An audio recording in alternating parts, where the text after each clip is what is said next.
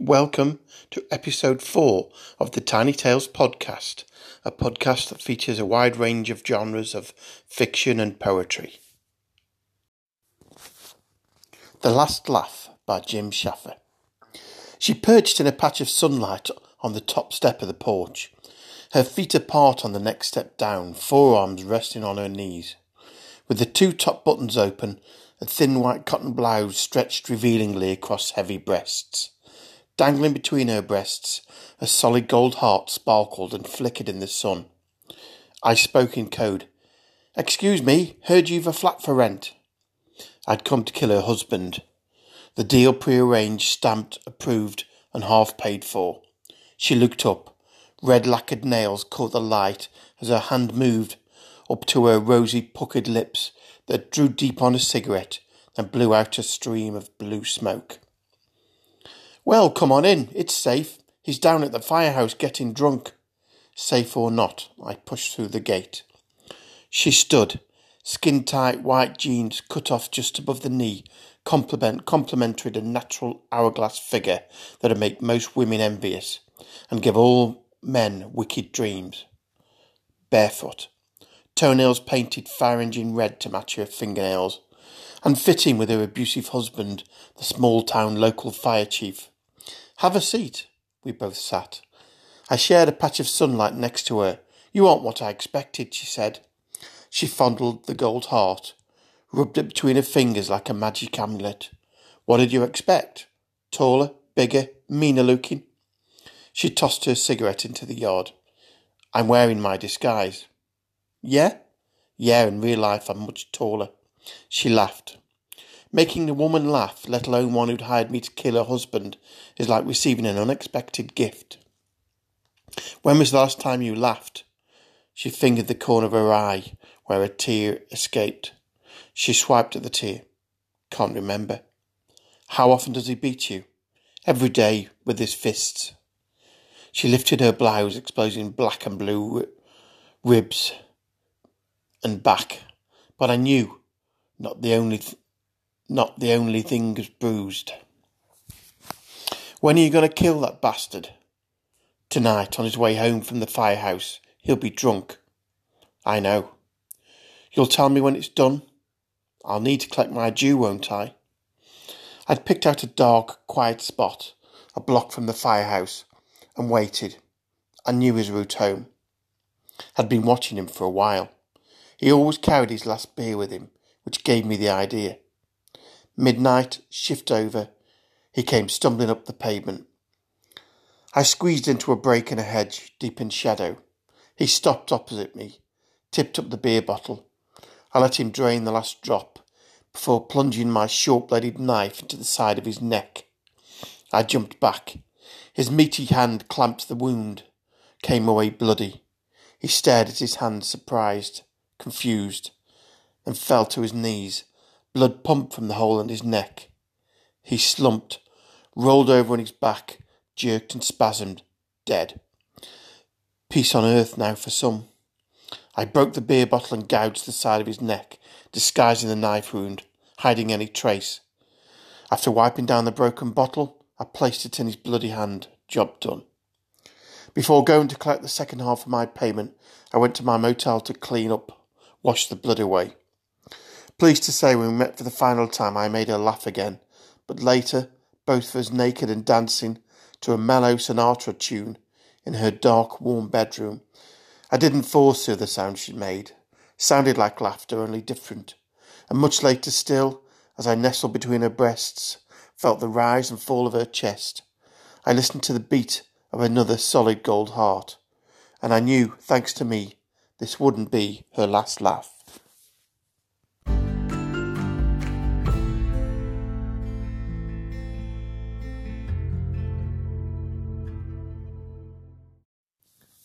A Conversation with a Stranger by Aidan Thorne. "What is it you do, lad?" "I'm a paramedic." "Good man. I was in the services myself. 15 years. Royal Navy." Billy looked at the former sailor with respect. There were so many questions, but the sailor got him first. "So what brings you into town, lad?" "Little bit of shopping. The missus has taken my daughter to get a dress.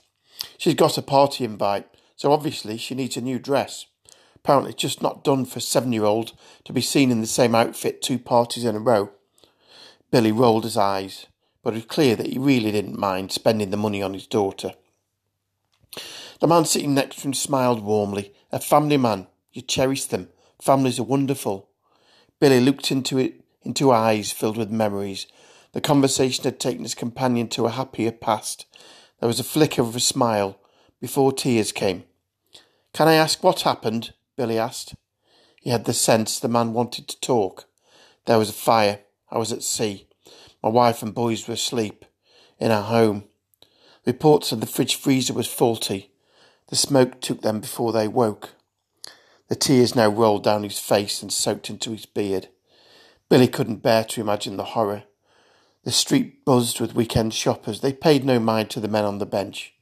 Billy's job brought tragedy most weeks, but off his guard, on a Sunday afternoon, Billy was touched by the tale. He put a comforting hand on the sailor's arm, a futile gesture, but a gesture all the same. "I'm sorry." The sailor nodded. "Thank you for speaking with me. Most people get up and walk away if I open my mouth. In fact, most people don't even sit down when they see me." He started gathering what remained of his life and putting it into a trolley. There wasn't much. A stained sleeping bag and a small sack. He stood on tattered shoes. Billy got a sense that he'd become embarrassed to have burdened a stranger. "Please, is there anything I can do for you?" Billy asked. "Do you need money? Can I get you some food?" The Navy man was warmed by the offer. "No, thank you. You keep your money. Spoil that daughter of yours." He turned and shuffled off, pushing his trolley. Billy watched as people gave the man a wide berth, as if afraid they'd catch something. He watched him walk up the street until he couldn't see him any more. "Daddy, why are you crying?" Billy's daughter stood in front of him. He wiped his eyes, reached out and hugged her tight. He looked up to see a concerned look on his wife's face. Reached out a hand for hers and squeezed it tight. "I got a beautiful dress for the party, Daddy," Billy's daughter mumbled into his chest. "That's great, sweetheart. I'm so pleased."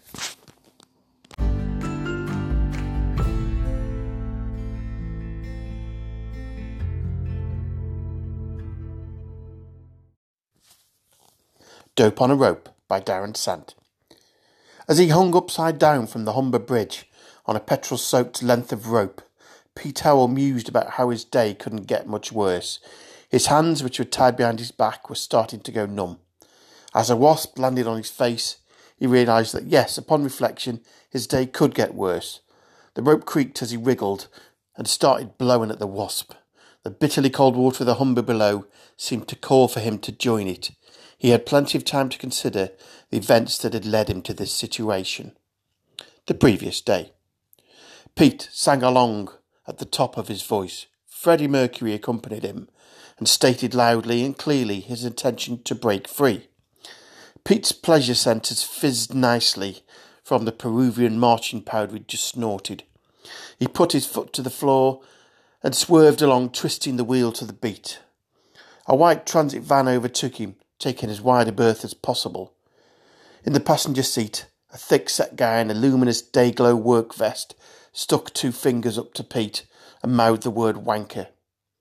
Pete headed towards Hull, oblivious to this, as the rising sun kissed the grey sky like a long-lost lover. Kelly looked at the traitorous scumbag he'd once called a friend. Seth Walker, known as Old Seth to his friends, on account of his prematurely grey goatee, was in bad shape. Bloody, battered, and with an arm hanging slackly by his side, he was shackled securely to a metal bar set into the wall. Splatters of blood surrounded Seth, and various bloodied instruments of torture lay nearby on the floor. A cheese grater looked particularly well used, with scraps of raw flesh still hanging from it. If he were given a time machine, Seth wouldn't want the lottery numbers for the coming week. He wouldn't want to warn people of upcoming disasters. Seth would mostly want not to have knocked on Kelly's door when he was out. He would not have entered the house. He would not have entered Kelly's hot little Italian wife several times, all over the house. He would not have been there taking her from behind as she bent over the kitchen table and squealed, "Yes, Big Daddy, give it to me harder." just as Kelly has entered the kitchen. On reflection, he wanted very much not to have done that. Kelly once more kicked Walker in the knackers, decided he was now tired of it. He stubbed his cigar out on Seth's bloody chest, only sighed when Seth screamed. He was even getting bored of the screams. "We'll finish fucking Romeo here when I get back," he informed his loyal henchman. Gus, who had just nodded and went back to filling in his Mensa entry form. Like most deranged criminal psychopaths, Kelly had a secret love, and it wasn't a stripper or a model. Her name was Rosie, and she was a little black pedigree pug.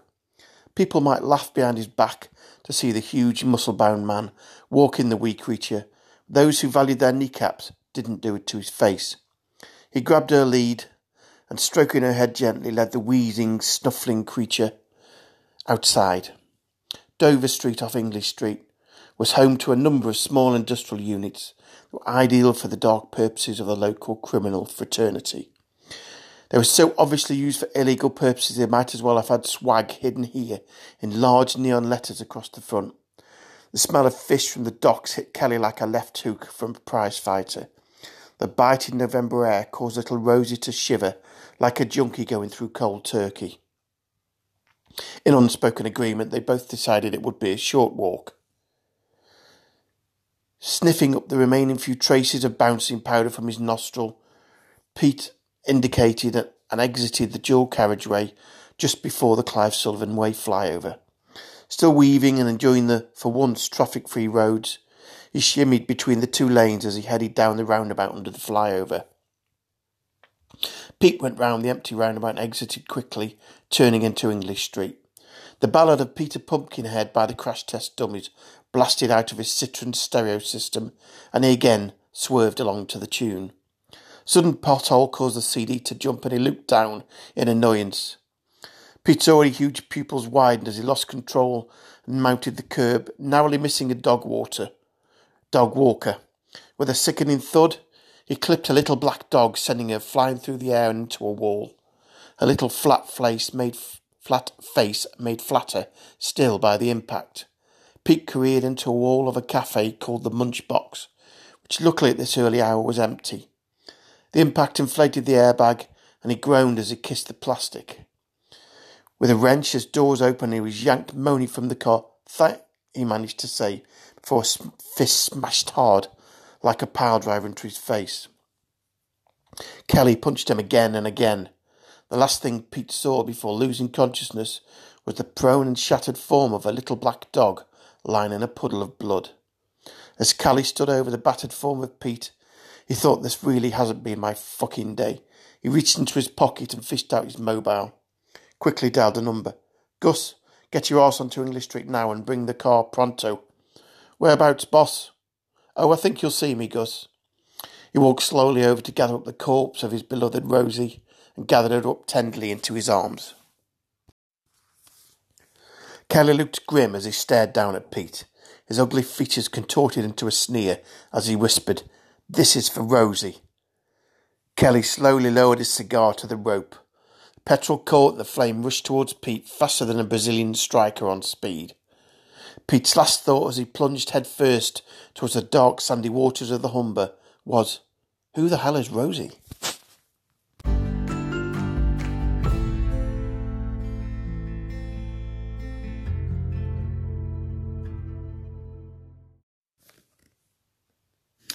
By This Time Tomorrow by Bill Baber.